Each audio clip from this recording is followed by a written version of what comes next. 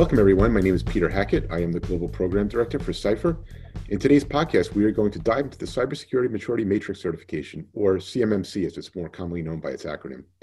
This episode is part of a series of podcasts which we publish and is intended to educate the public about various cybersecurity topics, as well as highlight key capabilities of our company. And if you enjoyed today's podcast, I encourage you to subscribe so that you will be automatically notified when we publish future content. With me today is my colleague Scott Krosky, the Global Chief Information Security Officer for Cypher. And for today's episode, we are also pleased to have our featured guest, Chris Saucier. Chris is the Federal Account Executive and CMMC Lead for NetBrain Technologies. He comes to us today from Portland, Maine. Chris, how are you? Pete, I'm doing well. Nice to talk to you today, and looking forward to having a good chat. Great, Chris. So, Scott, since you and Chris had worked together in the past, would you be able to provide an introduction for him? Sure thing, Pete. Chris and I met back at U.S. Cyber Command, where we both worked part-time as military reservists and cyber warfare officers. So Chris has an extensive background in cybersecurity, working at Accenture, Deloitte, and other various cyber consulting companies. And in his role at NetBrain, he's heavily engaged in the CMMC, and we're glad to have him on our podcast today. So with that, back over to you, Pete. Yeah, thanks, Scott. So Chris, in a nutshell, what exactly is the CMMC and why was it established? Yeah, sure. So CMMC stands for the Cyber Maturity Model Certification. It's a cybersecurity framework, and it was a series of requirements that the Department of Defense established with the intent of ensuring that their defense industrial base is protecting the information with which it is entrusted. For example, DoD may provide a contractor with technical specs to build into a device or a platform, and the DoD wants to make sure that there's some assurance that the contractor is protecting it as they should be. It was established for a few reasons. So, number one, really the protection of sensitive information, as I mentioned.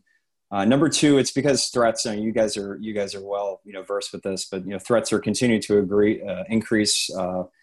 Coming from other countries, coming from sources you wouldn't expect, and even insider threats like disgruntled employees. So, ensuring that you have sort of protections around information that's sensitive to you. And then lastly, across the defense industrial base in the past, the application of security was really the Wild West. There really wasn't a lot of consistency among companies, among those that are doing work with the DoD. And so, several years ago, DoD sat back and said, hey, we really need to simplify this into a single set of standards. And thus we have CMMC today. And how does this differ from DFARS 7012? Yeah, sure. So CMMC builds on requirements in DFARS by really adding two things. So number one, kind of the most important thing here is it adds a verification component. So what I mean by this is that companies will actually have to go through a third-party audit to prove that they're doing what they're supposed to be doing with regards to security. In the past, it was really, just trust us, and I'm using air quotes here. And so clearly that wasn't good enough in all circumstances. So that the CMMC seeks to make sure that is no longer an option. And then the second thing CMMC differs from DFARS, or adds to DFARS, I should say, is that it adds a specific definition of what information needs to be protected.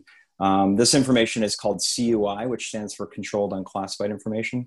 And there's actually, the National Archives has some really interesting training that's free and available if anybody's interested in looking at that. Yeah, thanks, Chris, for that explanation. So what are the levels of CMMC compliance, and can you discuss what they entail? Yeah, certainly. So we could probably spend about 15 podcasts going through these things, but I'll give you the 30,000-foot description. So yeah, sounds good. I don't want any of your listeners to turn off. But so level one is what they call basic cyber hygiene. It really lays out 17 basic requirements that are largely based on the Federal Acquisition Regulation, or the FARS. This is real, just foundational stuff like ensuring employee awareness, documenting cyber programs, and that sort of thing. It's a lot of just practices and things to think about. From there, the levels add on to each other. So as you go up the chain, they continue to grow in complexity, and they also take over what was below them. So we'll get to level 5, but basically level 5 encompasses everything from levels 1 through 4. I'll jump to level 3, and then I'll tell you why I'll jump to level 3 here in a second. But this is really the category that the bulk of defense contractors are going to end up. Level 2 is seen as a stepping stone to level 3, but at level 3, the DoD expects contractors are fully equipped to protect that CUI that I just talked about. The requirements are pretty robust, and they do include a good mix of both technical and non-technical requirements. All in, there's about 130 requirements that have to be met at that level 3 to be compliant. And then because you have to go through an audit to get to this distinction, all of those requirements have to be documented and proven to the auditor to get that successful audit opinion. Level 4 and 5 add additional requirements and make the requirements much more active in nature. And what I mean by that is level 5, for example, really requires active defenses against cyber attacks, against persistent threats, and they must have pretty robust and potentially expensive, and depending on what you're protecting, detection and mitigation capabilities that are largely technological in nature. At level 5, there's 171 requirements, so it's a pretty could be a pretty lengthy process for companies that are looking to get to that level 5 standard. And Chris, who should really begin to care about CMMC? I know there's some buzz that's being generated now that some non-Department of Defense entities may be looking to establishing some set of standards around cybersecurity. Yeah, those are it's a good points. I think first off, the obvious answer is really anybody who's doing business with the Department of Defense, but this is at any level. So you need to be thinking about it. When I say at any level, this could be people who are doing work directly to the DoD. So they're actually, on a contract directly to and submitting invoices, to the DoD itself. But it also could be companies that are in the subcontractor pool. Right now there is a little bit of leniency for companies that are providing what they call COTS or commercial off-the-shelf items. These are things that are not inherently sensitive. So I'm probably oversimplifying here, but office supplies, everyday items, everyday services, those sorts of things. Those companies are getting a bit of a pass. But back to the subcontractor pool, there are a lot of companies that supply to larger defense, they contractors. For example, I think Lockheed Martin, being the prime contractor for the F-35 Joint Strike Fighter, but they take components from companies all over the country and all over the world, for that matter. There may be a small engineering shop in upstate New York, for example, that's building a very specific part or a very specific fastener. And those companies may, in some cases, may not even know that this is a requirement to them. So the early estimate, and I've heard this number vary, quite a bit, is that the number of companies subject to CMMC could be over 300,000 companies, around the country. So that's an enormous. That's an enormous list right there. It absolutely. And I think there are some good resources. I think the number one is if you don't know what you potentially are missing at this point, if you are a subcontractor, for example, it's in your prime contractor's best interest to keep you aware as well. So contact them. Some of the larger companies I know for a fact have some pretty robust capabilities for helping their subs. So that's definitely a first place. And then the other question, I think there seems to be some growing consensus CMMC may be applied outside of the DoD, which as you read through the requirements, it really does make sense. I think in the federal world, if I were a betting man, some really prime candidates I could see would be agencies like the Department of Homeland Security, Department of Energy, maybe even the Department of Justice, given the type of work that those agencies do. So again, that hasn't been proven yet, but there is sort of some scuttlebutt that's circling about that maybe not too far down the pipe. Yeah, and Chris, what's interesting about that too is you had kind of given a quote there, or not a quote, but a statistic about 300,000 employee or businesses that supply the Department of Defense through the supply chain. I mean, if you open it up to where the Department of Homeland Security or the other federal government entities are now requiring cybersecurity around their controlled unclassified information, or their sensitive information, like engineering specifications and whatnot. I mean, that list is just going to grow that much more. Absolutely. No, I don't disagree at all. It's really hard to think about, but it's it's certainly, very possible that that those things might be not too far down the line. Yeah, when we were on the jock floor a couple of years ago, I remember talking to you about DFAR 7012 and how a lot of the cybersecurity companies were gearing up to be able to and educate the community that, hey, you're selling to the Department of Defense and you have to do these cybersecurity things, and most companies are like, I didn't realize that, but I wonder now, like over the last several years, so there's been a lot of education now. I would hope that there's a lot more companies that are at least aware that they have to do these things, whether they realize that they're going to be held to the standards through means of an audit. That remains yet to be seen as well too. But for any of those folks that are listening here that fall into that category, just these are things coming down the pipeline. Absolutely. Yeah. So Chris, so stepping away from the U.S. government contractors and the companies that sell to the U.S. government, how could CMMC apply to the private sector? Could this be potentially another standard that's used to assess cybersecurity program maturity? Yeah, it's really interesting. I think when I first got into the security world, a decade or so ago, and we started looking at this, there were, there's no shortage of standards. There's no shortage of that's different, for sure. and in fact, I remember going through an exercise with a client years ago, and I was relatively new in the security world, and I actually found some of the standards kind of disagreed with each other. They were and the conversation I had with them is, well, which one do you care most about? And they look back at me and like, I don't know, which one should I care most about? Right. So I think what CMMC does is it's doing a fairly successful job of kind of collapsing a lot of really good best practices and a lot of really good, well thought out, well vetted standards, frankly, from around the world, because it was gathered, largely from documents from, U.S. sources, but there, certainly were some UK elements added in there, some Australian ones as well. So, I think internal culture of security is really required for any organization. I don't tend to be a very paranoid guy, but I think there are a lot of vulnerabilities that are exposed unknowingly by employees on a daily basis. Something as simple as allowing employees to connect their smartphones to the company network when they're in the office, which doesn't seem like I've forgotten what that looks like, but using company-owned laptops on social media sites, in a lot of cases, employees are not really educated to know what those simple actions may be, doing to their organization in terms of risk. And don't forget, some companies still allow this stuff to happen, so they're actually, creating the environment to where their employees might be doing that. So what I think CMMC does, and even that level one, is it really provides a good checklist for organizations to sit down with and go through the process of thinking through their security posture. And because it, as I mentioned, it's vetted, or it's based on a number of vetted frameworks. There's a lot of just really good, thought, leadership, if you will, that exists within that framework. Hey, Chris. So I know that you are passionate about developing a culture of cybersecurity. What are your thoughts on how someone can take the framework of CMMC and look to build a company that is cybersecurity focused?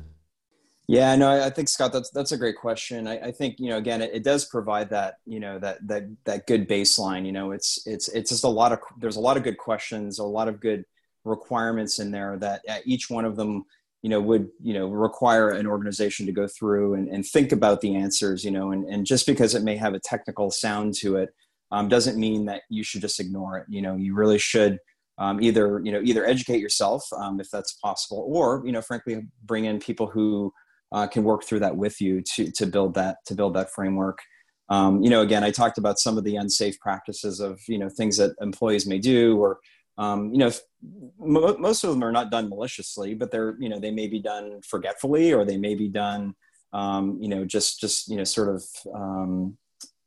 out of laziness in some cases. So instilling the awareness within your organization that certain things are not allowed, and explaining to people why they're not allowed, training them on how they can, be secure in their, in their world, and thinking about what they're doing on a daily basis with, sensitive data, or with, anything that might need to be protected.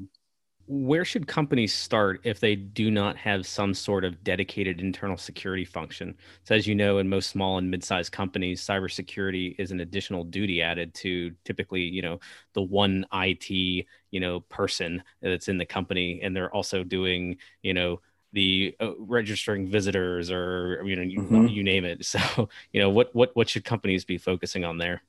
Yeah, absolutely. I think, it's really a tough one. I think, the expensive answer is to find somebody to help you with that. It's not a bad idea for large companies or companies that have, complex situations, or, even some moderate sized companies that might have the budget for that. But you don't really have to wait, to start that work. I think a lot of stuff can be done internally by just focusing and acknowledging that you want to go down that process or go down that path to understanding.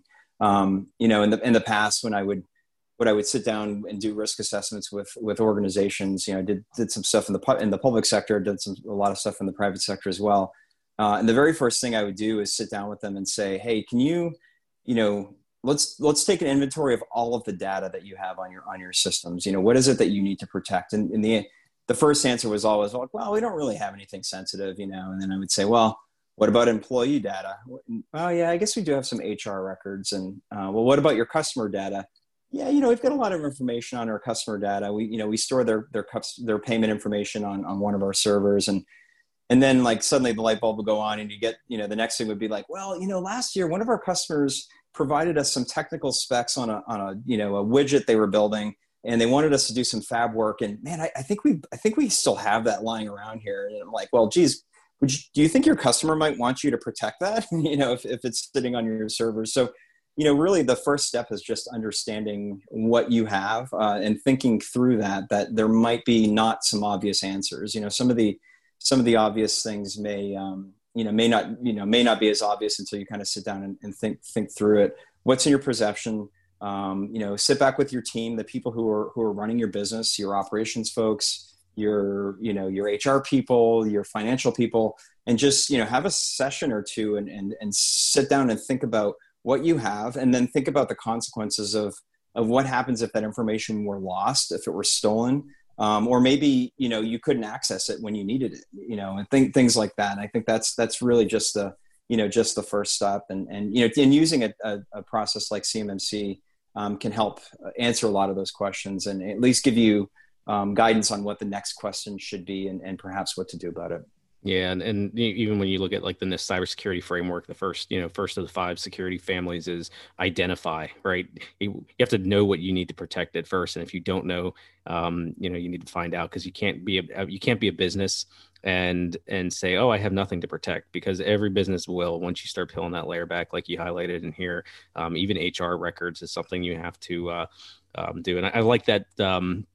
I like that example that you had at the end there about sitting down with the stakeholders and at least talking about what the impact is. So kind of like, in the privacy world, when you're looking at like GDPR, for example, you have to do a data privacy impact assessment.